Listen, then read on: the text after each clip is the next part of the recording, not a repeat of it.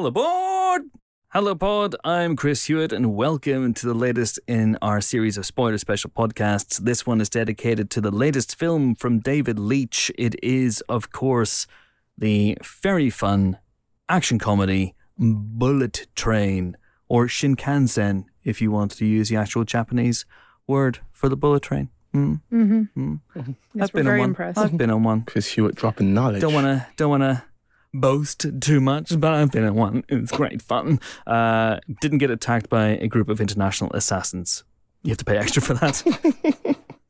Anyway, joining me to discuss this movie over the next 45 minutes to 50 minutes or so are two Thomas the Tank Engine colleagues of such lethal cunning. I, of course, am Sir Topham Hatt. But we're joined by Helen O'Hara, Helen, I would say that you are a quick Google. I would say that you are cranky. No, that's a bit too on the nose. Wow. What? Wow. There's a genuine Thomas the Tank Engine garage I called believe Cranky. you. That's He's a not- crane. He's a crane. Yeah, but he's a he. He is a he. Maybe I But, should be. you know, but if I restrict you to the female trains, I don't think you're going to come off that well. Thomas the Tank Engine is a very patriarchal world. It is dominated by, can I be honest? Dicks. Wow. It's dominated by dicks, guys. That's all I'm going to say. So you could be a Thomas, of course. You could be a James or an Edward or a Percy or a Gordon or a Toby or a Henry. But when it comes to ladies, Helen, pickets are pretty slim. There's an Emily. Emily, a bit fussy and impulsive. I'm not sure that's really me. Daisy. Who's Daisy? What's she She's doing? a green diesel rail car. What's her characteristics? She doesn't really have any. Great. Okay, please welcome Daisy. And Amon Warmann is also here. And Amon, you are, I'm going to say and this is purely, I don't know Thomas the Tank Engine. You're a Gordon. I'll accept that. Is Gordon okay? What's Gordon? Gordon the big engine. Oh, hey. Well. I like this more and more. And He pulls all the other trains, Amon. Oh, no. Am I right? What? What? Oh, no. Oh, no. Oh, dear. Oh, that's gone bad. Gordon the Big Engine is one of the main protagonists of the classic series of Thomas the Tank Engine and Friends, the tetarchanist of all the new series and CGI series. whatness? Seasons. The tetarchanist. Anyway, he's a senior member of the STEAM team. Please welcome Amon Warmann. Choo. Wow. What is happening? All right, should we talk about Bullet Train? Oh, thank God. Now we've assigned our names, and we're all happy with them. Daisy, to Sir Topham Hatt, and of course, Gordon the Big Engine. Let's talk about Bullet Train. There's a lot to talk about with this movie, but first, let's hear from the people who made it. Let's hear from David Leitch, action director extraordinaire, and his producing partner and partner in real life, Kelly McCormick. They came into London a couple of weeks ago, and I sat down with them in a room and asked them some questions about the movie, and then they answered those questions about the movie. And guys, you got to listen to it. It's really good fun. This is revolutionary stuff, my God. I know. Yeah, it may catch on. And you did all that before I managed to kill them that day. Nice job. Was that the... I actually saw Brian. I was meant to talk to Brian Tyree Henry that day. I saw him, and as I was arriving, I walked through the corridor. He was coming through and going to a different room. And that was the last I saw of Brian Tyree Henry that day. Because that's the day. Can we explain? That Yeah. You got you had the cove. That is the day I found out I had COVID, yes. Yes. That was the moment I found out I had COVID. Yes. I mean, the previous days of shaking and shivering and coughing might have been a clue as well. I was a little bit under the weather. What was the extent of your testing, Amon? What was the extent of your testing? I was testing every day. Were you? Yes. Were you? Yes, I was. I'm going to get lower. Were you? Yes. Okay. Because it strikes me that you probably just went, "Hey Siri, do I have COVID?" And then Siri went, "I don't know what that is." You went, "Good enough for me. I'm off to the junket. La la la la la la la. I'm going to infect my friends." What? And then you arrived, and you and I fist bumped. We did. Because I thought you didn't have the cove, and I had just been tested. I knew, categorically I didn't have the cove. Mm-hmm. And then you actually gave me your badge. I touched you. You touched it. You gave me your lanyard that they were apparently only given to people who were COVID free. Didn't have COVID, yes. So you jinxed me. That's what it was. In an act of ultimate Alanisine, I anointed Amon COVID free, and then COVID went, hang on a second. And then you had to leave, stage left, pursued by COVID bear, and there you go. And then as a result, because this is a bit of an aside, but as a result, I was on my way home to interview David and Kelly because I didn't have my podcast equipment with me, and I was in a car on my way back to my flat, and then I got a phone call going, a slot has mysteriously opened up. So they turned the car around, and I came back and I did it face to face with David and Kelly. Little did I know that it was because Amon had basically died and was being winched out of the hotel on some sort of stretcher. No, you were totally fine. You walked out of your own volition. But there you go. Thank you for allowing me to do this interview face to face. And now, should we hear the fucking interview? Here we go. Here's David and Kelly. Do please enjoy. David, Kelly, welcome to this Bullet Train spoiler special. Now, David, when I did this with Ryan Reynolds for Deadpool 2, he called this spoiler therapy, which is all the stuff that you haven't been able to talk about for the last 2 years or so. Like you can now unburden yourself. And weirdly, strangely enough, Ryan Reynolds is perhaps where we should start talking about Bullet Train, because Carver is interesting to me. Did Carver actually have a stomach complaint, or was he pulling strings that we just can't possibly fathom? What do you think? I think that one's up to the interpretation of the audience. Yeah, I mean, maybe we'll explore it in the future with Carver's character. It seems like you're setting things up here. Yeah. Look, he was so fun. It was so fun to have Brad on the set of Deadpool 2. Yeah. And so it was really, when we had this opportunity, we came up with this character Carver because it was actually something that came in during mid pre-production when we were adjusting the script, and we came up with this twist at the end. It wasn't something that was in the original draft. And we needed someone who Ladybug thought he was, right? Or they thought Ladybug was. And we're running that gag to the bitter end. And so we thought of this, wouldn't it be great if we found out who that person was? And it was Ryan Reynolds. Because it had to be. And the deal was that he would do it, but he wanted to be in for exact the amount of seconds that Brad was in Deadpool 2. Yeah. I want it to be just I think it was pretty close. Yeah, it's pretty close. Yeah, pretty close. You just want that flash. It feels in Deadpool 2 that Brad is blinking, you miss it. Was that Brad Pitt? It feels like that. But here Ryan it lingers on Ryan a little longer. He might get a few more frames. He gets a few more frames. He probably milked it on purpose because he's got to take the thing off. Just long enough for you to go, who's this going to be? Who's it go? Oh, of course it's Ryan Reynolds. Now it makes perfect sense. And absolutely. What was fun about that is they were shooting Adam Project in Vancouver, and we were shooting in Soundstage in LA. And we called Ryan. And I said, can you do it on green screen? So we'd set up our shot, and we had all the light, and we had the plate done, and the car explosion and all of that. Yeah. And then, our cinematographer, John and Sella, got on with their cinematographer, and they, lensed up the shot, and they shot that on green on Sean's set. Yeah. And sent it to us. He never even came on set. This is like modern filmmaking. We sent the suit and the helmet. And gave him a couple to choose from, I think. Yeah. And then he got to choose, and then they shot it there. We couldn't go even if we wanted to because COVID was COVID. He would have had to be in lockdown to come and do the cameo. Like we would have flown him in, but it was like weird times. So he kept filming what they had, reshooting on his iPhone what they had shot. He's like, how about this take? How about this take? I'm like, go again. Tell Sean, go again. No, I'm just kidding. I'm just kidding. It was hysterical. It was so fun. It's really fun. Yeah. That's amazing. He hasn't seen it yet. I mean, by the time this is out, he probably hopefully will have seen it. Yeah, but he has not seen it yet. And he's out with a stopwatch going, okay, that was that was 3 frames.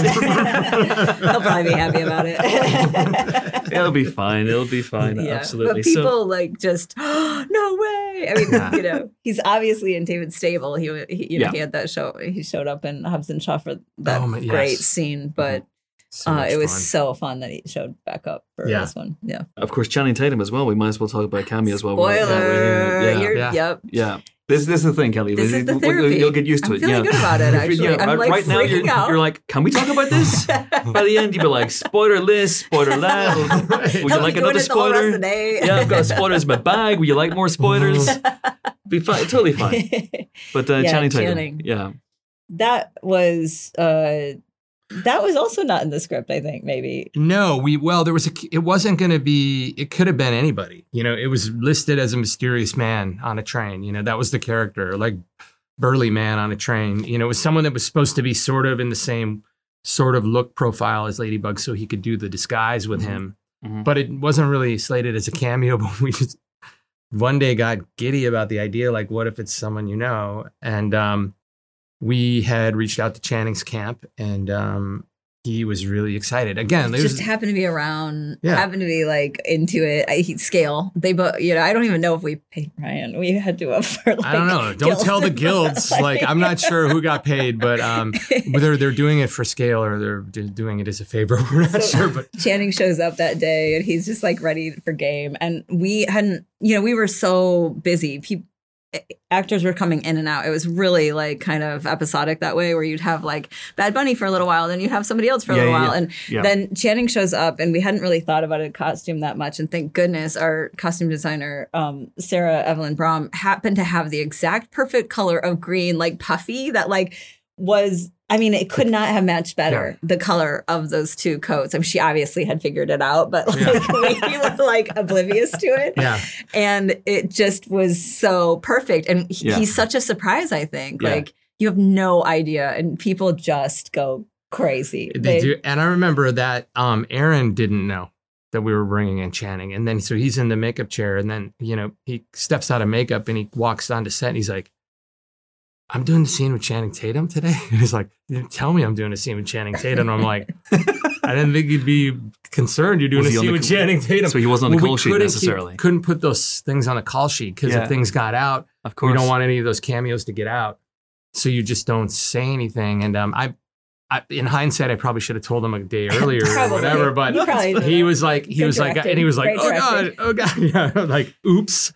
But spoiler for him. Oh, and he was so fun, and just this breath of energy that we needed that day. And they just cracked each other up to the point of like, it was really hard to choose which ones to use. There's so many alts to that scene, and they just get raunchier and more ridiculous. Yeah, I can imagine. The scene, there was the moment where he comes in, he's like, okay, big boy, I got you. And there was we played a version of just like this long innuendo of like, you're going to make me look for you. And like, it was all this weird sort of like innuendo, and Channing's just getting into it. And ultimately there's some great versions that didn't make the cut, and maybe they'll be in the additional materials, because it was pretty funny. Just the bullet train, the Channing cuts. I can see it now. But when he shows up, it's really interesting because the very nature of the film, and the fact that you have, an unknown assailant running around this train, knocking people off every now and again, makes you suspicious of every single passenger. Yeah. So, is Masioka, is the conductor up to something? Yeah. Is that lady who shushes, in the quiet car, the fight between Ladybug and Lemon, is she dodgy in some way? And is Channing going to be something also? I had never thought of it that way. That is so cool. Yeah, actually. But that was never on the agenda. It was never more of Channing or more of Massey. We had a scene with him leaving the train. I had a question earlier. It was like, oh, where did he go? And I think because he's Channing, you do think maybe there's going to be a payoff. And we had a scene of him exiting with all the other passengers, where as people start leaving the station, and it gets he exits when Hero comes on in that foggy sort of scene. Yeah, when we took it out. But we ended up taking it out. The studio was really worried that people would worry about what was going on with Channing, and then we found in testing that it wasn't that big of a deal, and so we ended up cutting it. But I wonder if we should have kept it in. Oh, there you go, the director's cut. It's fine. Just go back and snip it back in. That's what you do, right? That's what filmmaking is. You just snip it back in. That's not even what happens. But it's fine because Channing obviously is not the character you're keeping track of. The character you're keeping track of all the way through the film is the boom slang, which I thought was really really interesting. Yeah. By the way, someone who's got a huge fear of actor. snakes. Oh yeah, phenomenal. A lot of those shots are the real snake. Because Julian Sylvester's the Wrangler, isn't he? That guy's the best. Hardcore. Yeah. The best. So it's a real boom slang. No. It was a corn snake of some kind or something that looks really close to a boom slang. It's like a stunt double. It was a stunt double. Like, I mean, we never had a boom slang on set. But, no, there were two of them, and one of them, one of them was a little bigger than the other, and there was one that performed incredibly. I mean, we saved us a ton of money on visual effects, speaking producerially, because you think you're always going to replace all of the snakes. And it turned out that we didn't have to. It was like, She's my God, we're saving money left and right. It was so cool. Next time we're going to be doing Jumanji or something with all these real animals. Yeah. We'll save a ton of money. Yeah. That rhino can totally do that stuff. Yeah. Because it's interesting, because once you bring the boom slang in from that early news report of a boom slang has been stolen from this, so you're expecting the boom slang to pop up and bite someone important at a certain juncture in the film. Obviously it bites Ladybug just after he's had the anti-venom, which made me laugh a lot. But so perfect. Was that always the idea? Because you were saying there, David, about the script, this thing is labyrinthine and there's lots of everything is balanced up and there's lots of payoffs and callbacks and setups, and which is what we loved about it, like the tapestry of reveals and the plant payoffs. I'm nuts about those. And this script in the beginning had it in spades, and then we just kept adding on to it, like as we dug into pre-production and even into production. Talking about the snake moment, what made me laugh is like Brad's improv about, I need a magic marker. I got an idea. And he does this thing where we didn't know what he was going to do. And it's like, he writes on the top of the toilet seat, like snake.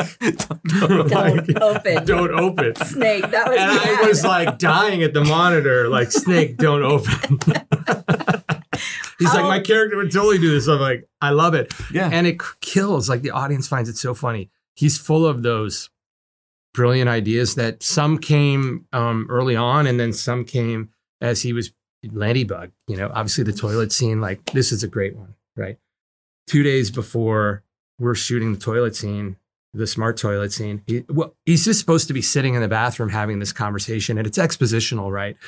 He's putting the pieces of the puzzle together, and he's like, I gotta be doing something. We got a smart toilet. In Japan, there's smart toilets. Which we had in there. We didn't have it functioning. We didn't have it functioning.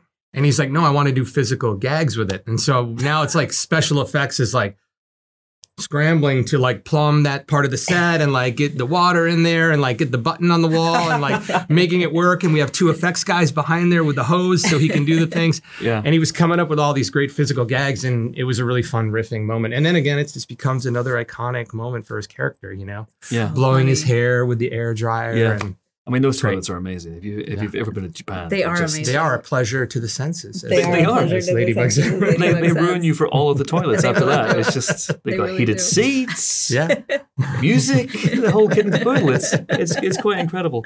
But speaking of those setups and those payoffs, what was the one that was hardest for you guys to track and to make sense of all the way through? There were a few, but the one that came to mind for me was the prince's gun. Oh, yeah. So it was really kind of critical to, note which one was hers. There aren't that many guns in the movie, really. Yeah. Especially in the main character's hands. And so David came up with the idea, and it was really like nerve-wracking for Tom Rothman. He was like, I need to know where that gun is the whole time, because it really kind of connected to him with regards to what the payoff was going to be when it backfires on the person who shoots it. And so David came up with the idea that after she sort of manipulates the gun, that she puts her little hair tie on it. Yeah. And sort of always signifying, and it's pink and it's hers. And so it's sort of like always being able to follow that along. And it's was a really cool sort of, move, I thought, to like make sure that you were just kind of tracking that gun. And it feels like something the prince would do. Yeah. Yeah, it worked. It really worked. And again, like, it's not, because all the guns kind of look the same. It's hard to make something distinct. And then another one that surprised me, like, I think I had missed this when we were shooting it, but was where the diesel sticker ends up on her back from the death of Lemon, basically, or the, what we think is the death of Lemon. Mm-hmm. And I was just like, I'm blown away every time I see it still to this day, that like David had the wherewithal to like have that moment where Lemon puts that sticker on, and then that pays off when Tangerine sees it and he knows that she's the diesel. It's just like, oh my God, that's so good. Like that was a great one. We had, I had different versions of that in the edit. Like I shot I shot it where you really see him do it. And I shot a little bit of the reverse of that, seeing it. And then every screening, we just, Elizabeth, who's a great editor who helps us navigate all those things. We just kept cutting it back. Like, give him less, let it be more of a mystery. And so now you barely see him do it, He's like, gives her a hug, tell him goodbye or whatever. And then you don't see him put the sticker on, but we used to have it. So anyway. Yeah, it's cool. And it looks great in IMAX, actually, because it's more connective in some way because everything's bigger. But because it's super subtle. And that brings us nicely to Lemon and Tangerine, who I honestly did not expect to connect with as much as I did. I mean, Aaron and Brian are phenomenal in this. And in many ways, they're the hearts of the film. I mean, that relationship is really impactful, and I found it quite moving. When Tangerine dies, was that... I want to get into the concept of fate that runs all the way through the film, and little things that Tangerine says to Lemon, which ultimately leads to Tangerine's death, which is really interesting. But was that always the way that he was going to go out? Was he always going to go out? First of all, was in the script that one of them was going to die in that way? In the original script, they both were going to die, and Lemon died first. So when you see him die, when Lemon dies the first, he's wearing the bulletproof vest. That was an inspiration during the middle of shooting where they were doing some improv in the car, in the gangway after talking about the White Death. And he's like, "You still got that vest on you?" And he's like, "Oh, I don't wear a bulletproof vest. You might get shot in the neck or whatever." Yeah. And he's like, "Yeah, but you might get shot in the chest." And then and it was it just put this thing in my mind, like, oh, he could have a bulletproof vest on. Long story short is that at some point early on, we decided we wanted Lemon to live. And there was, I think it was a motivation just to have some more fun. And we had this idea with him and Ladybug in the cab and like how interesting that could be. And another surprise that you weren't thinking of. And I remembered the take that we did. He talked about the bulletproof vest. So we had a great... Well, you planted that, actually. I planted it. You're right. I did plant that option because I knew we were going to... And some of it was actually the original draft. Andrew Kochi's character was in the front cab with Ladybug. Mm-hmm. But to service the relationship between the father and the son, he really needed to be in the other fight. Dad. Yes, and yes. So that ended up being sort of like one of the reasons to keep Lemon alive, so that Brad had, or Ladybug had somebody to like be, playing off of and worrying about in that whole scene. And it worked out really, really well. Yeah. I think when he comes back to life, I mean, people are like laugh and cry at the same time. I think it's like, am I in hell? Like, am I in hell? It's like they're just like laughing hysterically. Well, it's brutal as well. I mean, there's a perverse streak of humor that runs all the way through the film, and you have these. I want to talk about those, the sort of mini films within a film that you do, the 17 death sequences and the sequence and the wolf sequence and the water bottle sequence. But the wolf sequence, you give this guy his own mini movie and then immediately kill him, which I thought was very funny. But is that kind of reflective, I guess, of this perverse streak of black humor that runs all the way through the film? That Tangerine ultimately gives Lemon the advice that in a way leads to his death. 100%, and it's what I loved in the script. And I tracked it meticulously as we were doing the scenes. Like, I mean, I loved it. And it's a big science project. It is a big logistical puzzle, but it's what was really compelling to me. I just loved it. And it is, all these characters are ultimately servicing the Elder's revenge. It's his time, right? Yeah. And so even though, and again, like we're seeing like what Lemon says or what Tangerine says to Lemon ultimately leads to his death, but he still had to die for that piece of the puzzle to happen. So so Ladybug is still alive because Ladybug is going to serve with the Elder at the end to carry the gun to the White Death, to have the head. Like it all happens because it's the Elder's moment. Yeah. And all these people they're brought there for all these different reasons, but fate is delivering justice for this character. And they're kind of just like pawns in the game. Pawns in a way, Yeah.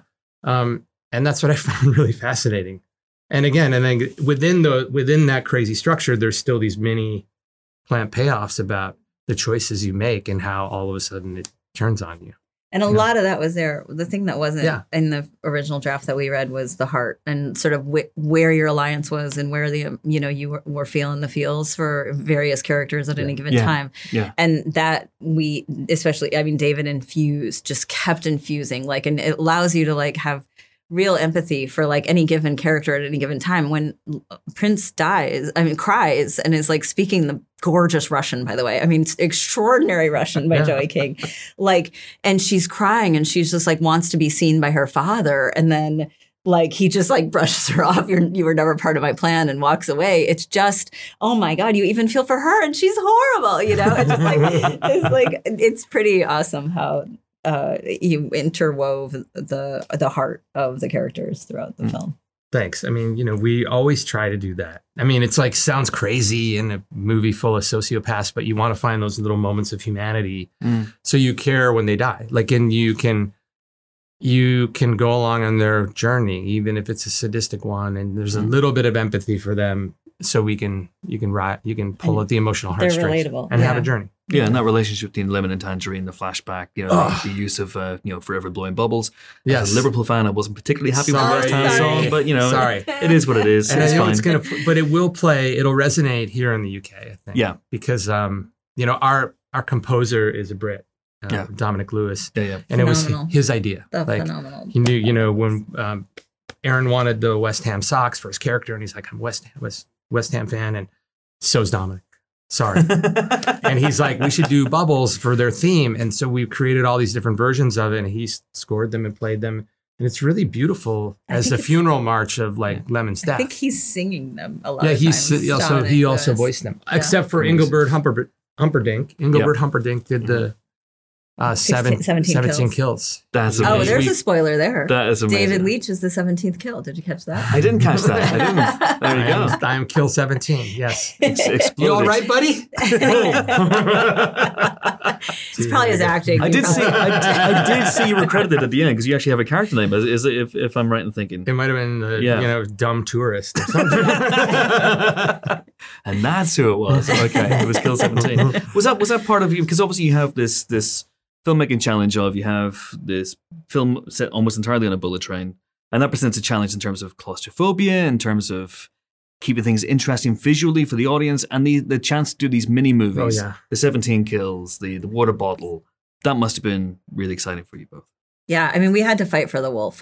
Although the studio really loved it, it's a great $4 million cut, just to be honest. As a producer. And so you're talking as a producer too, but so you're just sitting there going oh man, the budget. We're gonna just go on this journey with this guy and just rip him off as soon as he hits the train. Yeah. But David really fought for it. It's an opportunity to have an experience. It's also really is that big first rug pull that you kind of know what movie you're in at that moment. And it's just sort of this crazy buildup and where the fuck am I? Excuse my French. I don't know if I can totally fine. Of course you can. And it's encouraged. And just kind of spinning. And actually, I think one of the main reasons it ended up living in the movie is because we ended up getting Bad Bunny, which was really late in the process. We had, to find just the right Latinx kind of, star to lead that and allow for you to go on that journey and have all the empathy and be sort of striking, because there's so many great actors, but it's who is that? What in the world? Yeah, just a fresh idea. Yeah. And it ended up sort of saving the sequence, to be honest. Bad Bunny saved the sequence, I think. But then again, linking that into everything else and having the hornet and the poison, layering it in there and setting that up.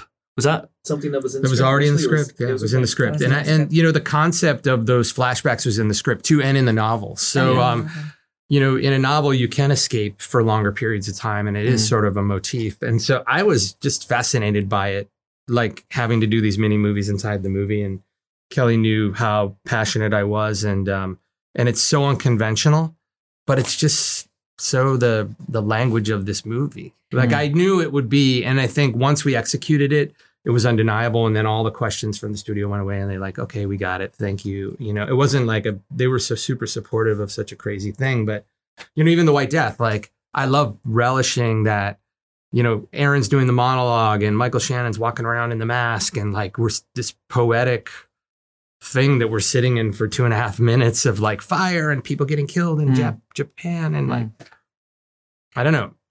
It makes it, we're telling this fable about fate. It was really beautiful to go to these like fantastical environments. Yeah. And there was a moment where, I don't know if you planned this or not, but the wolf like cries over his love, and young Hiroyuki Sanada's character, Elder, cries over his dead wife in the almost exact same like howl to the moon, and like with the camera kind of pulling up. And there's such a... That was planned. I'm sure. No, you said, I don't know. I was trying to be like, humble brag for you, but like... And, David, even if it wasn't, take the credit. Just claim it. Just claim it. No, I would just totally claimed. I was thinking about that. And then the water bottle had its own rig, which was hysterical because it would be like water bottle shot, because you have to shoot it while you're shooting get the water bottle shot before you leave that scene. Yeah. So like this weird rig comes out and like all these strange little things, like when they're trying to push it out and roll it in the exact perfect way on the set when it rolls into Andrew Koji's hands. Yeah.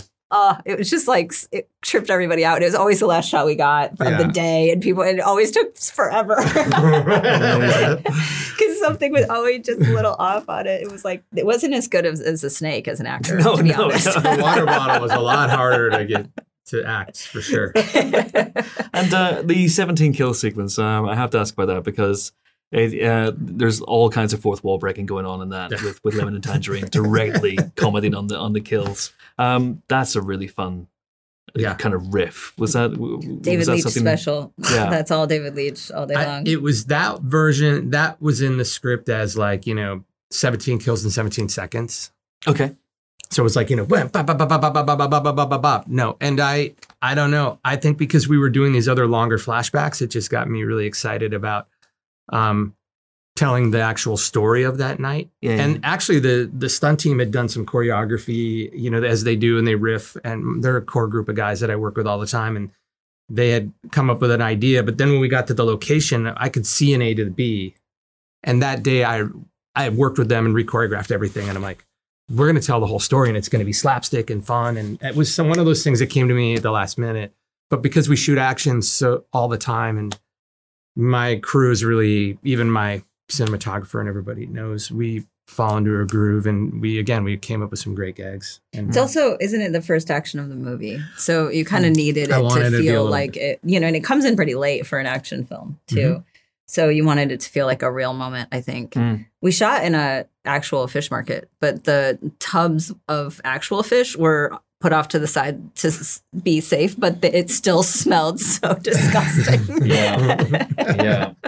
It's a spoiler for you. I've been to Tsukiji Fish Market in Tokyo at 4 a.m. It's a hell of a place, but it's also quite a smell. But we've only got a couple of minutes left, and being the master journalist that I am, we haven't even really talked about Brad or Ladybug yet. And Ladybug fascinates me because this idea of fate that you were talking about, which obviously is something that's tied to the original novel, but I imagine there's something that maybe the domino sequence in Deadpool 2 maybe piqued your interest a little bit in terms of showing how things can... It's a very cinematic concept.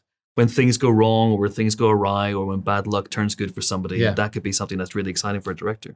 There is a little flavor of the domino in Ladybug's action. Yeah. And that sort of Rube Goldberg, this causes that. And again, it was sort of an analogy for the rest of the movie, right? He's a microcosm of like what his good luck his bad luck turns into good luck is sort of like how everybody's life is intersecting at this time. It's, these concepts are all sort of intertwined. So it was fun. I also think the origin of him at this time in his life is like he's a bit of a pacifist. So it's like, you kind of need... He's trying not to kill people. Yeah, he's really trying not to kill people. All he does is kill people the whole time. Yeah. So it's, kind of a great way to sort of, that Rube Goldbrickian, where sort of like those moments that fall into the bad luck turning into killing the people is sort of what you really needed in order for him to be an action star. To be the hero in a way. Yeah. And having him, going back to Tangerine's death, having him be kind of responsible for that. Yeah. Was that something that you talked about in terms of people are always going to be on Brad Pitt's side, but I think people are also so much on Tangerine's side by that point that it's actually quite a shocking moment. I think it was, we had conversations with Brad about his character and that moment for a bit, and it was like going back and forth. It's like, should the Prince's character do it? Should it, or like the lights go out and we don't know what happened, or like we were trying to figure out like how to make sure that Ladybug was still redeemable. But ultimately, we felt like with the material we'd shot that the theme of fate and you can't control your fate and his bad luck needed to be bad at some point, and he needed to have a low point that it actually worked. And so we shot it that way and we leaned into it. And I'm so glad we did.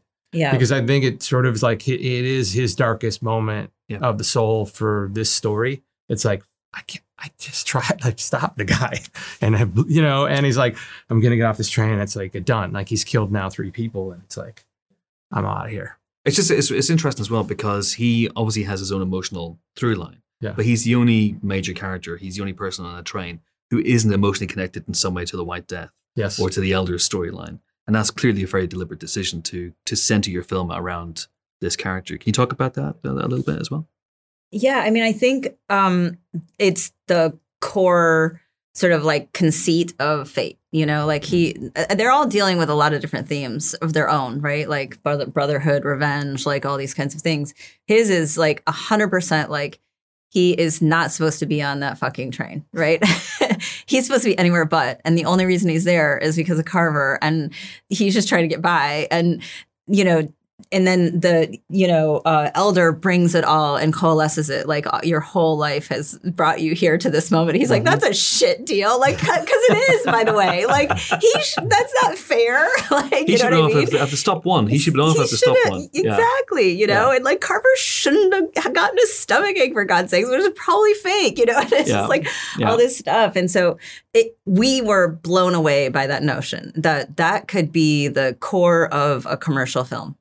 It's so unconventional for the arc of a character. And it was one of the struggles at times because he is such a pacifist. To us, the story of Ladybug is that he's just like all the rest of us. He doesn't change, it turns out. Like none of us do. He thinks he does. We're agents of fate. Then he ends it on a fart joke. He ends it on a fart joke. Like, and we're trying to say like a lot with that, and I don't know if it's ever going to resonate because it's like maybe it will, hopefully it will, but like the truth is humans don't make those giant arcs that happen in film, not in one night, certainly. That is for sure. Especially in 90 minutes, 2.5 hours, like what, and so like we were just profoundly impacted by that, and it was a struggle, to be honest. Like as we were testing, as we were sort of like getting to a place where people could sort of go on the journey and feel fulfilled. It was like, how do they feel fulfilled, even though he hasn't changed in the end, And people are so set on sort of like expecting change in our protagonists that to do that is, to us, one of the big coups of the movie. Absolutely. There's an episode of The Simpsons where Marge says to Homer at the end after he's gone through this big adventure, I hope you've learned something from this, Homer. And he goes, Marge, my friend, I haven't learned a thing. And honestly, it's great to see it on the big screen writ large. Exactly. Fantastic. David, Kelly, absolute pleasure. Thank you so much. Thank you so much. Thank you. What a great interview. Thank you so much. Let's switch tracks, shall we? Oh. Come on. That's good stuff. Let's leave the station. Look, you're sending mixed signals here. Listen, I just want to give you guys a platform to discuss this movie. Can we try and conduct ourselves with a little bit of professionalism? All right. For the 4 people who are still listening to this podcast, that was David Leitch and Kelly McCormick, and I thought it was a really fascinating interview. Have I shared it with you guys? Nope. Okay, good. I should make that like the tradition going forward. I should share it so you actually know what they were talking about. Anyway, I thought it was a really fun interview, and I think this is a fun film, but I suspect I'm slightly more up in it than you guys. Am I right in saying that? I had a really good time. Hooray! Helen's in the bullet train camp. I had a good time until I didn't. Oh, I think Buzzkill. Such a Gordon. I think the first 90 minutes or so, shallow as this film is, I was having a really good time. The last 30 minutes feel like they're an entirely different movie in certain respects. It felt like they got a studio and know this needs to be bigger. And it gets a lot more cartoonish. There's a lot more CGI. There's a lot more ridiculous stuff that happens that I don't think is in keeping with what had come before. But before that, I was having a good time. I will say I could have done without it destroying an entire village. Yeah. That wasn't super great. I didn't see that coming, if I be honest, because I had stayed away from the trailers. I think I maybe saw the first trailer. I saw the first trailer that ends with Brad Pitt and Aaron Taylor-Johnson hanging off the train as they're speeding along, and I was like, oh, that's how Aaron Taylor-Johnson's going to die. Because I thought it was going to be one of those movies where, you know, everybody dies. Wasn't far off, but, you know, I thought it was going to be one of those films where he's going almost through carriage. You know, it was a different film. Yeah, it's almost a sort of Train to Busan, carriage by carriage kind of a. And he has a different challenge in each carriage, and he has to take out these people, and it's not that movie at all. But in the first trailer, I thought, okay, that I've seen too much. So I stayed away from the second trailer, and so I think the second trailer probably hints a bit more at the carnage and the fact that the train derails and crashes and all that stuff. I felt that was maybe a little bit over eggy, if I'm honest. I'm with you until that point. In fact, there's an exact point in this movie where it didn't lose me, but where I felt, oh, that's a shame, because it was so good. I had one of those as well. What's your point? My point was Aaron Taylor-Johnson breaking the window to get back on the train. Yeah. Ooh, why is that? It just didn't seem physically possible. Well, none of that moment seemed like something a human being could do. This is something that, well, we said it in the Grey Man spoiler special, but... spoiler. This is something I wanted to bring up then as well, in that these movies, I think, given how superhero movies have become the dominant thing now, so many of these movies, even though they're not with superheroes, have superhero moments like that. We see it in this movie, we see it in The Grey Man, we definitely see it in The Fast and Furious, because Vin Diesel is able to do ridiculous, super powerful things. Dom should have died a long time. You know what I'm saying? And when so much of the movie around moments like that is grounded to a degree, moments like what you're talking about feel like, okay, where did that come from? I get that, but I also think this is a very heightened world, and everyone's absolutely. I mean, it's like the John Wick films, and you know, in that sense, like suddenly there's an assassin on every corner, and there's whole assassin codes and a whole different assassin ecosystem. You know, I get that. I'm totally with it to that degree, but it was something like that. I was like, I don't think physically, I don't get the physics of this. Like, and I'm okay with action movie physics, because there's superhero physics, there's action movie physics, there's sci-fi movie physics. These are different from, physics. I'm okay with that. But that was one of those moments where I'm like, I don't see how that's happening. I physically don't see how that's happening. The problem I have with that, I don't have a problem with it from the point of, I think it's really nice that he does that, because I want to talk about Tangerine a lot. I want to talk about Tangerine and Lemon a lot, because I think without them, the movie doesn't work remotely as well as it does. I think this might be Aaron Taylor-Johnson's best performance in a weird way. He's a really, really good actor, and he's got a lot of great performances under his belt. But this maybe look at him in a new light. And you can see why they cast him as Kraven the Hunter based on this film, because... It's the three-piece suit, isn't it? It's a three-piece suit. It's the tash. But he's got a commanding physical presence in this movie, but he's also really, really funny.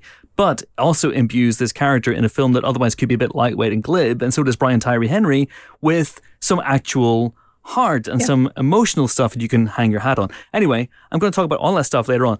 But so he has a motivation to get back on the train, and I get that, and maybe that motivates him the same way a mother can pick up a car. Exactly. I think that's the impression they're going for. Yeah. I just even with that, I find it difficult to stomach. And I literally thought the mother with a car thing in the cinema, I was literally like, that's what they're going for.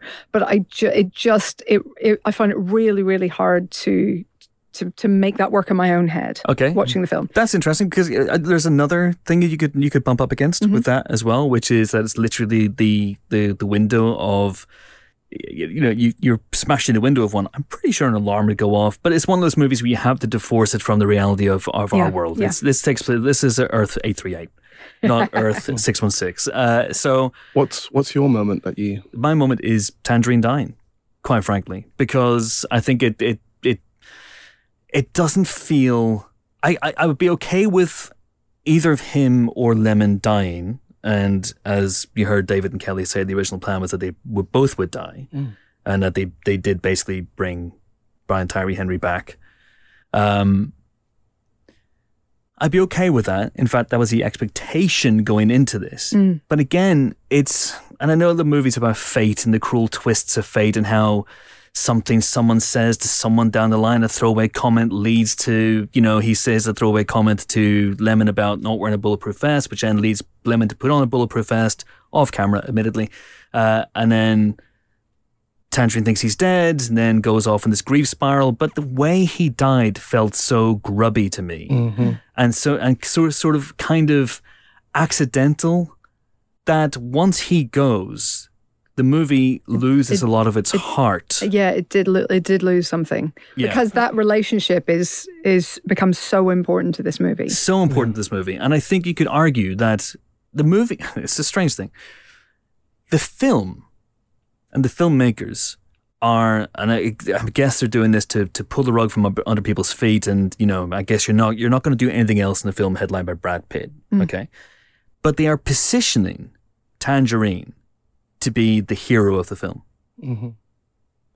He is actively trying to do something. He has a direct relationship with the White Death. He has the phone call. He's like, I will meet you on the platform at the, and I will kill you. And he's like, fucking come on. Mm-hmm. And he gets back on the train to try and save his brother, and then he dies like that. I know there's a point about the grubbiness of death and how it can just hit you out of nowhere, and it's a random factor, and you're not going to have Aaron Taylor Johnson or Brian Tyree Henry become the heroes of a film that is headlined by Brad Pitt. But it just feels like once that happens, it happened in such a way that I was thinking, this is a fake out. This is a fake out. He's going to come back at some point. Interesting. The way he dies definitely left an impression on me. It's one of two deaths that feel another level of grim that feels at odds with some of the other deaths. Like, this is in many ways a light, fun movie. Precisely, yeah. And that death with Aaron Taylor Johnson and the death with Zazie Beetz' character, the Hornet, they are grim, full, in your face, like disgustingly grubby deaths that you are sort of laughing at other elements up to that point. And even sort of with certain deaths, like when the Bad Bunny dies. Even though that's like a really sort of grim death, like it happens in such a way that it's like, oh, and you're sort of like chuckling a little bit. That's part of the reason why I wanted to watch it with a bigger audience for the second time. I wanted to see what the reaction was going to be. And with the Aaron Taylor Johnson death and with the Zazie Beetz' death, you almost felt like the audience was wondering, am I supposed to be laughing at this? Or is it just the way it's happening is so grim? I'm not sure I feel uncomfortable doing that. And I by that point, I had become, because I didn't expect to, I'd become so invested in Tangerine and Lemon, way more than I was invested in Ladybug. And listen, I think this movie is a ton of fun. I really do. I think I had a great time with it throughout. But yeah, as you know, you'll have heard the interview with David and Kelly that I did. I'm going, guys, you killed Tangerine, and I was like, that what? Come on. And of course, that's part of the point. And the part of the point, the whole dark joke of the Bad Bunny sequences that they give this guy this big convoluted backstory. They give him his own little mini film, and then they immediately kill him. Zazie Beetz comes into it. They immediately kill her. And so there's something about the harsh unpredictability and the fact that death is a cruel mistress. Because those characters, with the exception, obviously, of Andrew Koji and Hiroyuki Sanada's characters, are the only ones who have an emotional connection to someone else on the train. Really, there's the late revelation of the prince and the White Death, but by that point, Joey King is too far gone as a character. There's no coming back for her. Yeah, and maybe I'm wrong here in trying to apply some kind of emotional logic or connection to a movie that is actually trying to keep that sort of stuff at arm's length. But for me, those two characters, I thought were going to be the worst kind of Guy Ritchie knockoffs when we first meet them. Yeah. And then over the course of the screen time that they have, they are so much fun together, and they manage to eke out moments of humanity in a film that is almost actively trying not to be humane, that I connected with them. And so whenever it does feel like a waste. Because I thought at that point we think Lemon's dead, right? Yes. So I thought they were both gone. I thought that's dark. That sucks. It took me a while to recover from. I didn't expect to be ranting about it after 20 minutes, but there you go. But the best, most effective flashback in the film, which has a lot of flashbacks, we should probably talk about that, is the one with Tangerine and Lemon when they're young, watching TV together. That really adds layers to their relationship, and there is profundity in the heart they have. Even in when Lemon sees Tangerine dead, even the Thomas the Tank Engine, which at that point had been sort of a quite funny joke, is given a new layer when he sort of takes out a badge, I think it's Percy, and puts it on his brother. That really, really works. Yeah. So you're not wrong to sort of poo-poo that. And their whole, the Rollo Tomasi thing pays off really, really well between them. And that only works because they have such a relationship. So when he sees the Diesel sticker on the Prince, on Joey King, that sort of connection pays off in a big way. But yeah, it did feel harsh. It felt like the movie lost something when you lost Tangerine. And I appreciate the visual joke of the Tangerine truck at the end, but it didn't make up for it, obviously. I was honestly waiting for him to come back at some point because I thought, he's had worse. But it is the irony of, you know. When I saw the way the blood everywhere. Yeah, the blood. Yeah, and I was like, oh, no, he's dead. He's gone. Yeah. But it's the irony, isn't it, of he says to his brother, wear a bulletproof vest. I never wear a bulletproof vest. Then his brother puts on a bulletproof vest. He says, well, you can wear a bulletproof vest, but you can still get shot in the neck. And that's, of course, what happens too. Exactly. But it was just a little bit messy and grubby. But but hey ho, I'm mostly over it now. But I think honestly, it's a testament to the power of their performances because it's a hell of a thing in a movie top-lined by Brad Pitt to carve out that space for yourself, and they do it really, really well. And I do think it does give the movie a little bit of a lack of balance because they do make such an impact, and you want both of them to come through it in one piece and for them all to team up on the bad ends somehow. And I think I can see why it didn't happen. I understand what they were going for with the kind of comedy and everything and the undermining of expectations, but it really does feel like you lose a lot because while I adore comedy Brad Pitt, I think he's great as a comedian and hasn't done enough comedy in his career. I like his performance in this movie as the slightly sort of befuddled wannabe Zen master, assassin. I think and just the guy who's completely out of his depth in many ways. I love that about him. But at the same time, it ends up being a less compelling arc to play than the bond between the brothers. And so you kind of end up wishing like it had been Brad Pitt sacrificing himself to save one of them or something, just because their characters end up having so much more of an impact. I just think the balance is off and it throws the movie a little bit because it's not that Pitt's doing anything wrong. I just think that the two of them combined have more to do, have more emotion between them than even he can muster with Maria, with Sandra Bullock. And I think it's good to have someone with that much charisma on the end of the phone. What could have been a completely thankless nothing role.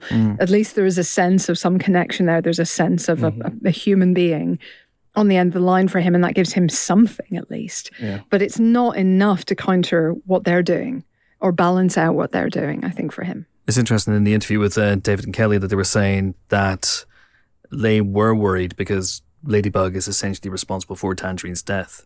And they were worried that audiences might not be able to get past that. I wonder if that's why you have that not entirely satisfactory thread where Lemon's a little bit like, you killed my brother, but it's okay, I'll forgive you-ish kind of thing. I think that didn't bug me as much as it might have done, just because it did seem so accidental and because the whole situation is so chaotic and there are so clearly very bad actors involved. Not in the sense of their acting is bad, in the sense of very good actors doing very bad things involved. So that didn't bug me as much. It does seem very quick. But, he didn't have mens rea, Chris. He didn't have mens rea. I did like that it leads to one of the funnier lines in the film at the end where Brian Tyree Henry is like, but I gained a new brother. And Brad Pitt's like, really? Fuck no! That was great. What do we make of Brian Tyree Henry's accent? Mostly good. Yeah. I thought it was okay, but I am not the accent police. I'm very, very bad at sort of, recognizing and being the authority on anything in this realm. So I'm going to leave it to you guys, but I thought it was okay. Yeah, there's a few moments where he, it maybe slips a syllable or two, but mostly I thought he was really good. I mean, it's no Dick Van Dyke. No. It's no Don Cheadle. It's no Don Cheadle. Barney Rubble. Trouble. I still think Bashatar. I still think Bashatar's backstory is that he's American, pretends to be Cockney. I think they should reveal that in the inevitable. I say inevitable. It's never going to happen. How do you leave the Oceans franchise just sitting there? How do you leave it just sitting there? It's been 15 years since Oceans 13, and I know there was Oceans 8, but it wasn't as good. Let's be honest. But it's been 15 years since Oceans 13. How George Clooney's still looking like George Clooney. Bring them back. I know Bernie Mac's gone. I know Carl Reiner's gone, but you can pay tribute to them whilst casting new people. Bernie Mac, legend. Yeah, Carl Reiner, the director of The Jerk, Dead Men Don't Wear Plaid, and All of Me, and The Man with Two Brains. Should we do a Man with Two Brains spoiler special? Oh my God, yes. We should do an Ocean spoiler special. Oh my God. I want to talk about Dr. Oh my God. I want to talk about whichever doctor that is Matt Damon pretends to be in Oceans. Is it a doctor or is it Brad Pitt pretends to be a doctor? Anyway, one of them pretends to be a doctor. I think Brad Pitt is the doctor, isn't Matt Damon the casino inspector? Yeah. That's right, because Brad Pitt turns out, does anyone ask for a doctor? And he's dressed in a very unconventional way. Yeah. And then if we did an Ocean's 11 spoiler special, we'd have to do one for the superior sequel, Ocean's 12. Superior sequel? Oh, sorry. Have you not met me before? Please don't get him started on this. Please don't. Do you genuinely believe this? Of course I don't. Okay. Wind him up and watch him go. I just had to clarify that. It was such an outlandish statement. However, I do have a lot of respect for Ocean's 12, and I think it's an incredibly bold and wild sequel that deliberately does everything that a sequel should do, and the success of that experiment can be debated by some people. I think it's it will great be fun. debated by some people. I also think Catherine Zeta-Jones in that is as beautiful as anybody has ever been in the history of movies. But anyway, this is not an Ocean's 12 spoiler special. This is apparently, let me just double check the name of the movie, the Bullet Train spoiler special. Yeah. So let's get back to Bullet Train and let's get over the small hump of Tangerine's death and get on to some of the stuff that I really, really loved about this movie. And, David Leitch, he and Chad Stahelski burst onto the scene as action filmmakers with John Wick. Chad Stahelski has pretty much then plowed the John Wick furrow. Oh my God, Chapter 4 looks insane. Yes, it does. Oh my God, I cannot wait for that film. And David Leitch has gone down a different path. So since then he's made Atomic Blonde, he's made Deadpool 2, he's made Hobbs and Shaw, and now he's made this film. I would say all of those have really, I enjoy all of them. I think Atomic Blonde has got some incredible action. Incredible. Deadpool 2, I think I may be in a minority in this and I really like that film. But, didn't hate it. Didn't hate it? Yeah, Okay. don't mind it. X-Force sequence is an all-timer. Yes. That's fun. That's a lot of fun. All right. And of course, Brad Pitt. And Brad Pitt. And Hobbs and Shaw was perhaps less successful. But, we'll skip past that. But he's island really... will provide, brother. The island will provide. That's the only thing I know about it. That's good. I'm glad you had to attribute that to the film because I did not know you were quoting Hobbs and Shaw at that point. Oh, yeah.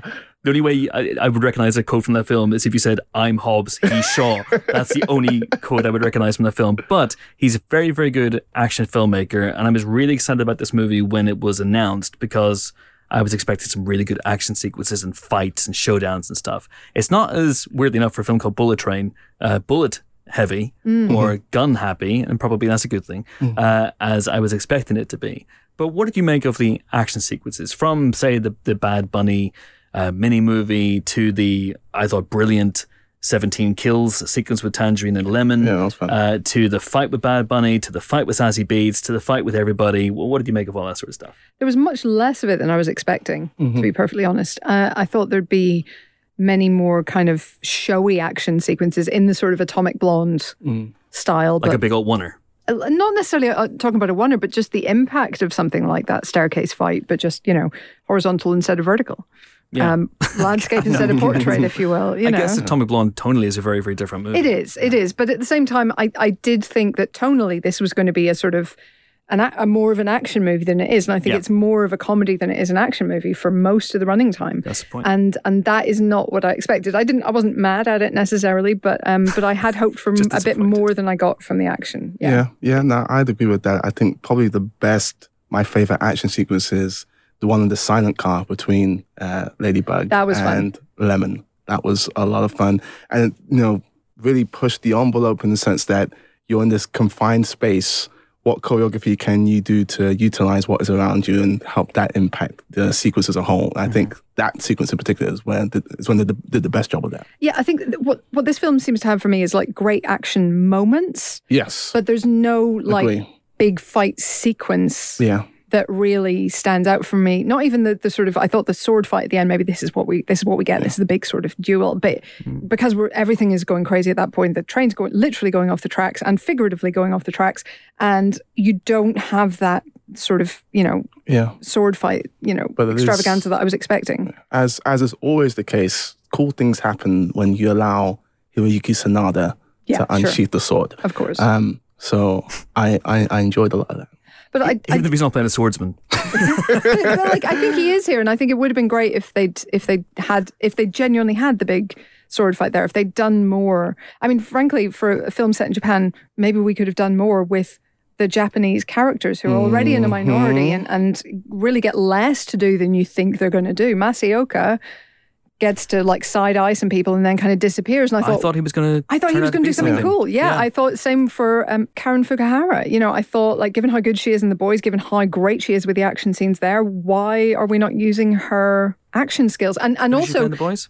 She's Kimiko. She's a kind of super powered, but not like super powered. Okay. But she's great. And also, if you brought them into it, then you have again more kind of train architecture to work with. Yeah. You have like you could have done stuff with the trolley. You could have done stuff with his like ticket machine or something. Do you know what I mean? You could have like played with some of that stuff in a way that I felt like this film didn't. So it's trying to be something different. It's not going for that kind of John Wicky all-out action. I appreciate that. But at the same time, it did sometimes feel like a missed opportunity because while I really enjoyed the wisecracking assassins and the sort of bickering, it did sometimes feel like it was missing those bigger moments. Yeah, I agree with that. Yeah, it's interesting, isn't it? I did expect Masaoka in particular. Save the cheerleader, save the world. Precisely. Sat in front of him at the Watchmen premiere in 2006. Nice. Yeah, lovely guy. I mean, I don't know. But he gave off the vibe of being You didn't introduce yourself? No. Chris, you're so shy. Yeah, man. I don't introduce myself to people. Why would you introduce them? Hello, I'm sitting behind you. Hello. What do you do? I'm a big fan of your work. I loved you in Heroes. No. That's what I would say. No, he gets it all the time. You got to let these people chill, man. You got to let them chill. I would have let him chill after I said what's up. Why is it? Wow. Unbelievable. Claustrophobic. Anyway, yeah, he seemed like a nice guy, but I was expecting a little bit more from him. But listen, again, in a film like this, which is basically smoking aces on a train, and again, that's a film which is jokey. True. And then, oh no, that character I really liked has just died horribly, and now I'm not sure what to do. I mean, that's the problem with that film as well, isn't it? Yeah. You end up being like, well, it's a Tarantino line. It's a tonal Tarantino line that Tarantino can traverse very nicely, but some other filmmakers struggle with it. I think. Yeah, and I think even then, something like Hateful Eight, I struggle a little bit when I don't like anybody. And I'm not saying that I want everybody to be good, quote unquote, sort of good Captain America, kind of upstanding, moral, whatever else. But I feel like there needs to be somebody I can get behind and hope they get through the film okay. True, but I think the clue might have been the title. It is, absolutely, very much in the title. I was braced for that in the Hateful Eight, and yet, even with that, I was a bit like, well, I mean, I guess whatever, with the Hateful Eight, other then. You've got, it's a Hateful Eight spoiler special now, but... No, but you have less awful people. I appreciate that. Yeah, you can hang your hat a little bit on Sam Jackson. You can hang your head a little bit, as the movie does. You can hang your hat on Walter Goggles. You can do all those. Those are the characters you can kind of cling to a little bit. A little bit. But and then Chanham turns up, and all bets are off. Speaking and bring of, me back. See, this is it. This is it, guys. Very I'm like nice. British Rail. I'll get you there. I'll get you there eventually. British Rail no longer exists. Maybe we should look at that. I don't know. Anyway, Channing Tatum is in this movie as well. And in a movie like this, where everybody is presented as a potential opponent for Brad Pitt and Tangerine and Lemon and the Prince, it throws you off course a little bit. So you bring in Channing Tatum and you think, oh, this guy's going to be an assassin. You bring in Masaoka and you have that little subplot of him with with Ladybug. Yep. You think he's going to be an assassin. You bring in, what's her name? Sorry. Karen Fukuhara. You bring in Karen Fukuhara. You think she's going to be something because, she's got that scene with Tangerine and Ladybug, with the bottle of water. And then it doesn't. And I do wonder if there was a version of this where maybe there was more to that because they just disappear. Yeah. Masioka's character just disappears. And I just felt like that was a little bit of a waste because I did want it almost to be fighting his way up the train and sort of, the raid, but sideways. And again, you can still have that and be comic and be funny and, be a little bit twisty. But I thought there would be more of that maybe to it. But I get that that's not what they're going for. But it did feel like overstuffed with talent for some of the stuff it asked them to do. Having said that, I very much enjoyed the ridiculous Channing Tatum cameo. I enjoy his sideline in sexually flexible cameos in films. Like This Is the End. Remember where he was the gimp? Oh, yeah. Oh, God, yeah. And this one where he's very much, up for, he's anything really with that Brad Pitt might want to suggest at what that point. happens in Japan stays in Japan. So I just think he's very fun and very game for things. And equally Ryan Reynolds, credit where it's due, that was a very funny, beautifully should have timed respected that one. One shot. That's cameo. an amazing story in the interview, by the way, where they were thinking, do we want to have someone as Carver? I'm going to give you the Cliff Notes version, but do we want to have someone as Carver? Okay, what about Ryan Reynolds? And Ryan Reynolds agreed to do it on the grounds that his screen time was exactly the same as Brad Pitt's screen time in Deadpool 2. Except that I think he's in it for a little longer. I think the camera lingers on his face because the Brad Pitt joke in Deadpool 2 was that Brad Pitt? Yeah. Whereas here it's like, oh, that's Ryan Reynolds. So of course it's Ryan Reynolds because, he's going to show up in the David Leitch movie just ad infinitum. Did you think it was going to be more with Carver at the end? I was kind of expecting Carver, the master assassin, to come back at the end and maybe reveal himself as the mastermind behind it all. The guy who got all these assassins on the train.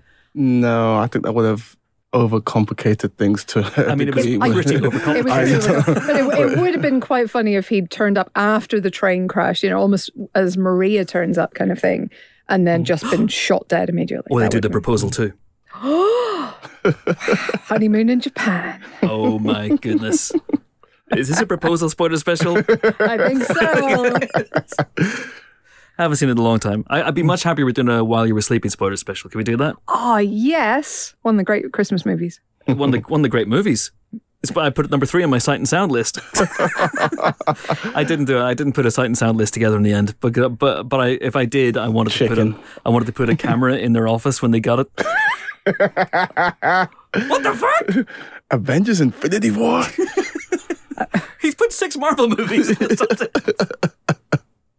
I mean, Paddington 2? What are you No, Paddington 2 is a legit entry. Hey, come on now. Hey, Avengers Infinity War is a legit entry. That's true, yeah. We know at least one person who's voted for Paddington 2. Yes. Really? Yeah. Mm-hmm. Okay, that's good. That's good. I was toying with it. It was close to mine. Don't you go sleeping on While You Were Sleeping. That's a great rom-com. That's good stuff. I just like the way he leans. Oh, it's so good because she falls for the guy, then the guy goes in a coma, and then she falls for his brother, and it's a whole thing, and it's so good, so good. Great Chicago movie, yeah. Great peak Christmas Sandra Bullock movie. Peak Sandra Bullock movie. Yeah. Should we talk about Sandra Bullock? We should talk about Sandra great, Bullock. isn't She she? is in this film, so that would be a that was a legitimate bit of a surprise. I thought she was detour. just going to be on the film. Really? Yeah. Okay. Yeah. In a heavily green screened background. It was very noticeable. There is attack of the green screen towards the end of this film, which does feel a little bit like there might have been reshoots, which maybe might explain why the conductor of the bullet train suddenly leaves a bullet train, and indeed, so does the driver apparently. So, but this is the thing. The whole thing with the big crash and Brad Pitt going through the entire train, only to walk away. I know that he lands on like the big sort of cushion thing, but they had that. They had other people on the train. This is a huge crash, and they are walking away. I'm not going to say unscathed because, the big crash, but still, compared to everything else that we've seen prior to that point in the movie, it feels like it's from a completely different thing. And it feels like the movie stops when they get to Kyoto, and then it kind of starts up again, and obviously everyone then leaves the train. Yeah. That's the intention anyway. Yeah. Everyone leaves the train apart from these vested parties, and then I guess there's a sense that you can't finish this film except with a train crash. Like if you finished it in the station, would that somehow be unsatisfying? You know, if it finished with like then a car chase around town, would we be like, it feels like they lost the plot when they stepped off the train? Yeah. So, but at the same time, I feel like you could have done something big enough at the station. Yeah, you could have done. Yeah, that it would have worked. And I think maybe that's what we're asking to have happened. I think that would have maybe been more satisfying than this. I also just think, in general, I would have liked the filmmaking to trust the audience a little bit more than it does. There's a lot of reminding you about stuff which is happening sort of right now, which had just happened 10 minutes ago. We'll flash back to that. It's like, come on, we know what you're trying to do here. Trust us to make the connections without you throwing it in our face every few minutes or so. Yeah, not every train movie has to derail in that way. It doesn't have to have a big sequence of an actual derailment. You know, and there are, I could list a dozen train movies that don't end with the train crashing. Sometimes trains just come to a stop, and then you can have a big old action sequence on the platform or in or around the train. But, you know. What did you make of the flashbacks in this and the amount that we get? I had no real problem with them. I think they probably, as a filmmaker, you have a challenge of a film set entirely on a bullet train, and so you decide that can maybe feel a little bit constricting. So why not take the opportunity to do these really fun little flashbacks? And it gave Leitch as well a chance to be stylistically a bit more liberal as well. And like I say, I thought that 17 kills sequence, although obviously reminiscent of, say, something that would happen in a Deadpool movie, especially when they started breaking the fourth wall and talking to the camera and listing the kills. But that was just tremendous. That was really good fun. Yeah, really good fun. No, I love that one. I think the Bad Bunny one is fantastic because it's mostly dialogue free, but it tells a very sort of concise, entertaining story that leads you to why he's there. And very, so I like what they did with that. There's a couple though, which I just think, like, I don't need the journey of a bottle. Oh, at that point, that was so good. At that point, I would have rather just preferred stay where you are. I don't need the journey of that bottle at that moment in the film when it's a really exciting action beat. I think overindulgent. Yeah, okay, that really worked for me. I thought stuff like that where you can see that he's trying stuff out, and you know, as they said in the interview, that wasn't something that they just improvised. That was clearly, you know, they had to take the bottle with them wherever they were going and shoot stuff with the bottle. The bottle probably had his own trailer. And the bottle had a little extra small mini bottle of water that it was drinking. I thought it was terrific. When he kind of flies by the seat of his pants like that, that's exciting to me. I really I connect to stuff like that. I thought that was fun and different and weird. So I wasn't mad at that. It was silly and a bit repetitive of a couple of things we'd already seen. But at the same time, I had fun with that. Making a bottle of water one of the main characters of the movie is so much better than saying, you know, we always thought that New York was a character in this. Like, bottle of water, fuck it. I thought all that stuff was really, really cool. I liked the flashbacks. You know, I thought it was just a really fun movie. When I went in to see this, I know that a few people from Empire had seen it, and there was a divided audience. Some people really, really liked it. James, for example, which I did not expect. James loves this film, and some other people were a bit colder on it, and some people were in the middle. And so I went in, this is not the movie that I was expecting. And once I got over that, what I was presented with was just a really fun action comedy that just towards the end just kind of missteps a little bit. But apart from that, I liked all the stuff. I like the fact that, you know, Brad Pitt's going to walk away from the movie, you think, right? Because he's Brad Pitt. But I like the fact that they were trying to do something different with the protagonist. I like the fact that they were trying to do something different with Ladybug. That he's the only one who's not emotionally connected to the story or emotionally connected to the... Yeah, he's just a guy. Characters. He wasn't even supposed to be working today. Yeah, yes, yes, very much so. Yeah. You know, and that's and he's fun in the film. Yeah, no, Brad Pitt is a movie star. What? Hang on, I know. I need to. Can you say that again? Brad Pitt is a movie star. if this mic were sort of, if I could I'd drop it right now, but it's fine. It's a movie star performance. He's given you all the charisma. He's a really sort of fun character to follow as a guide, I guess, because he gets to interact with everybody. And I really, really enjoyed that. I like what Hiroyuki Sanada and Andrew Koji were doing with their relationship. Mm-hmm. With Hiroyuki Sanada, my only issue is that I would have liked it if he talked like a normal human person more than he does. Because especially in the last half an hour, it's very much every second sentence he needs to talk about fate. Like if you did a drinking game with the word fate in the last half hour, you'd be drunk very quickly. Maybe not you two because you're teetotal. But yeah. But we'd be hydrated. You would. True, but also if Helen and I did a drinking game as teetotalers, we'd be drunk a lot quicker than other people because our body's resistance to alcohol just isn't there. Or maybe it is. We don't know. We don't know.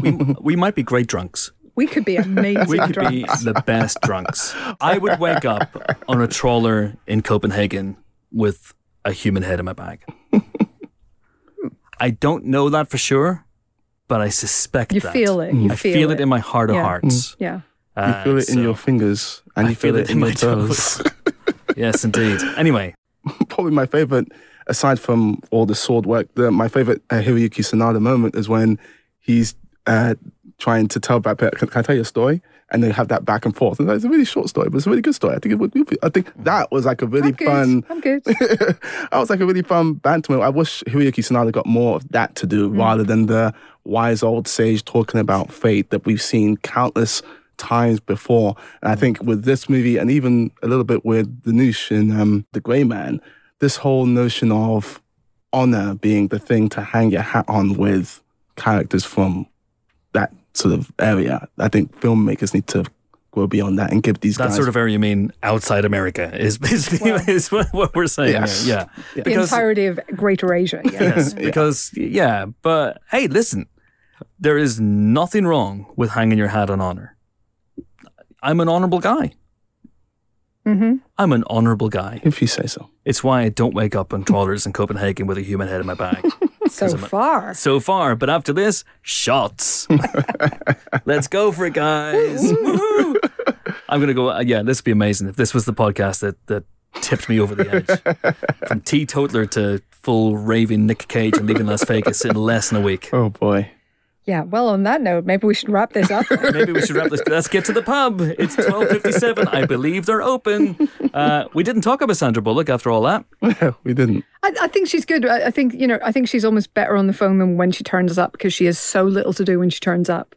I also question the logistics of why she turns up. Like, has she been tracking them? Yeah, how did she get there that fast? Yeah. Anyway, but fine. The Bullock-mobile. Yeah. I got the same question about Hiroyuki Sanada getting on the train as well. I mean, I guess he helicoptered down or something. I mean, he's rich. The train has some stops, I suppose. And then we haven't talked about Michael Shannon either. Who, I'll be honest, I had forgotten he was in the movie. So I was sitting there going, so I was like, who's going to be the White Death? Who could it be? And then he turned up and he looked awesome. He looked super cool in this movie. I really liked that. I wish he'd gotten maybe a little bit more, again, fighting or something to do to justify how cool he looked. So again, if you just skip the train crash, finished with a big old fight in the station and on the train, I think we'd be golden. Mm-hmm. All right. Two last things I want to talk about before we finish. One is Joey King. Yeah. Good. Yeah, no, her character arc really worked for me in the end. Yeah, I like the performance. I like Brian Tyree and his interactions with her especially were great in terms of, you're a really good actor, that type of thing. I like that. Yeah. It was fun. I love that he was onto her almost immediately. And everyone else was just Diesel. The most evil person on the train, I would say, by a some country stretch. mile. Yeah. Well, I mean, in fairness, the Hornet gives her a bit of a run for her money, but otherwise. I have questions though, okay. In terms of they're pushing the child off the roof, how high was this roof? I mean, because the goal was presumably to get him in the hospital and not kill him. Yeah. So, yeah, I have questions about that. It did look like quite a high building, actually, didn't it? Yeah. When we saw it. Well, it depends how hard you push a child off a roof. you have to take into consideration things like their height and their weight. So you have to take air into consideration air resistance, what the wind speed is going to be like. So what I tend to do is as your lawyer, Chris, I'd advise you to just stop there. Yeah. I did like the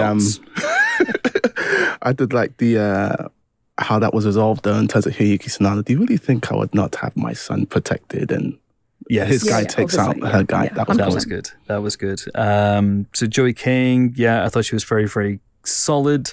Good accent as well, I would say. I liked the stuff with the bomb and the Andrew Koji character, the father, being kind of trapped in her web. You can't really get out. But we have to talk about the snake. We have to talk about, we've had a lot of Chekhov's ... in films over the last couple of years. Chekhov's flamethrower in Once Upon a Time in Hollywood, Chekhov's corpse in Doctor Strange in the Multiverse of Madness. There was another great example a couple of films ago, but I can't remember what it is. Chekhov's Elvis in Elvis, which is, if you see an Elvis in the first act, he has to go off by the third act. So, that's dark. Chekhov wrote that. Chekhov wrote those very words. Just double check that. Yeah, that's an actual quote from Chekhov from Star Trek, and then of course there's Chekhov's boom slang in this one, and as someone who has a awful crippling fear of snakes, and indeed Brad Pitt, this was not the ideal movie for me. Yeah, it was scary, and again, I like these kind of running jokes through the film, the exploding gun. Which also had to go off, obviously, by the last act. The poisonous snake, which you just knew was going to turn up any minute now. But in fairness, they did play a little bit with that. The fact that people were dying of poison or toxin, and Logan Lerman, haven't mentioned him. We haven't. He was fun. I thought he'd be around for a little bit longer than he was. Yeah, me too. But no one's safe. No one's safe. Except for the ladybug, who's completely safe. But yeah, so I thought the snake would maybe get more of a key role to play, but having that threat there at times was quite fun and quite interesting. Yeah, and also the joke of him, the character that the boom slang finally bites has just taken some anti-venom. Yeah. I don't know if that works. If you have essentially 2 doses of venom, does 1 dose of antivenom take care of that? I think the answer to that would be la la la la la. Shut up. Movie logic. But yeah, now the boom slang is used very well. A sign of, I guess it's a testament to how well it's used. But I watched this movie twice. The second time, it still got me when it comes onto the scene. Like I should have known it was coming, and it's still like, oh, I had to. It's just one of the many things that Indiana Jones and I have in common. So many. You're trying to tell us you're Indiana Jones now. No. He just has a lot in common with Indiana Jones. Got a lot in common. Indiana Jones is also cripplingly scared of Brad Pitt. Indiana Jones also doesn't drink. Indiana Jones also hosts a weekly podcast. These are all things that Indiana Jones where can I subscribe? It's a ye oldie timey podcast. It was known as a radio show. Indiana Jones radio show would be amazing, wouldn't it? Would listen. The Henry Jones Jr. radio hour, where he just sits around and tells you about history, and every now and again he just stops and goes and punches a Nazi. That would be great. That would sound brilliant, because I think the best sound effect in movies is not the lightsaber, it's not the whoosh of a spaceship like in Star Trek or something like that. It's the sound that Indiana Jones' fist makes when it makes contact with a Nazi's jaw. It is the greatest sound effect in movies. And if that were on a radio, if that were a podcast, I would subscribe to that. War. Lovely. Punching Nazis with Indiana Jones. Indiana Jones promoting Squarespace would be amazing. Anyway, that belongs in the museum, that idea. So let's move on and wrap this bad boy up. There's a snake. It bites people. I don't like snakes. I understand that they're important in the grand scheme of things, the ecosystem of this planet. But no, they can fuck off. Wow. Harsh. I've had it with these motherfucking snakes on this motherfucking train. And on that note, that is it for our Bullet Train spoiler special. Hope you guys have enjoyed it. Our next spoiler special is probably going to be for All I Do Each Night Is Pray. Oh, yeah. I don't know the next word. What's the next line? Hoping that you'll something me again someday. Prey! Dan Trachtenberg's Prey, the Predator prequel. Amon was like, what the fuck? I really was like, what is going on? Like, what? Are you drunk now? I've had some pre-shots. I should specify that. We'll be doing a Dan Trachtenberg's Prey, and then we'll be doing Jordan Peele's Nope, and then we'll be doing God, so many fucking TV shows.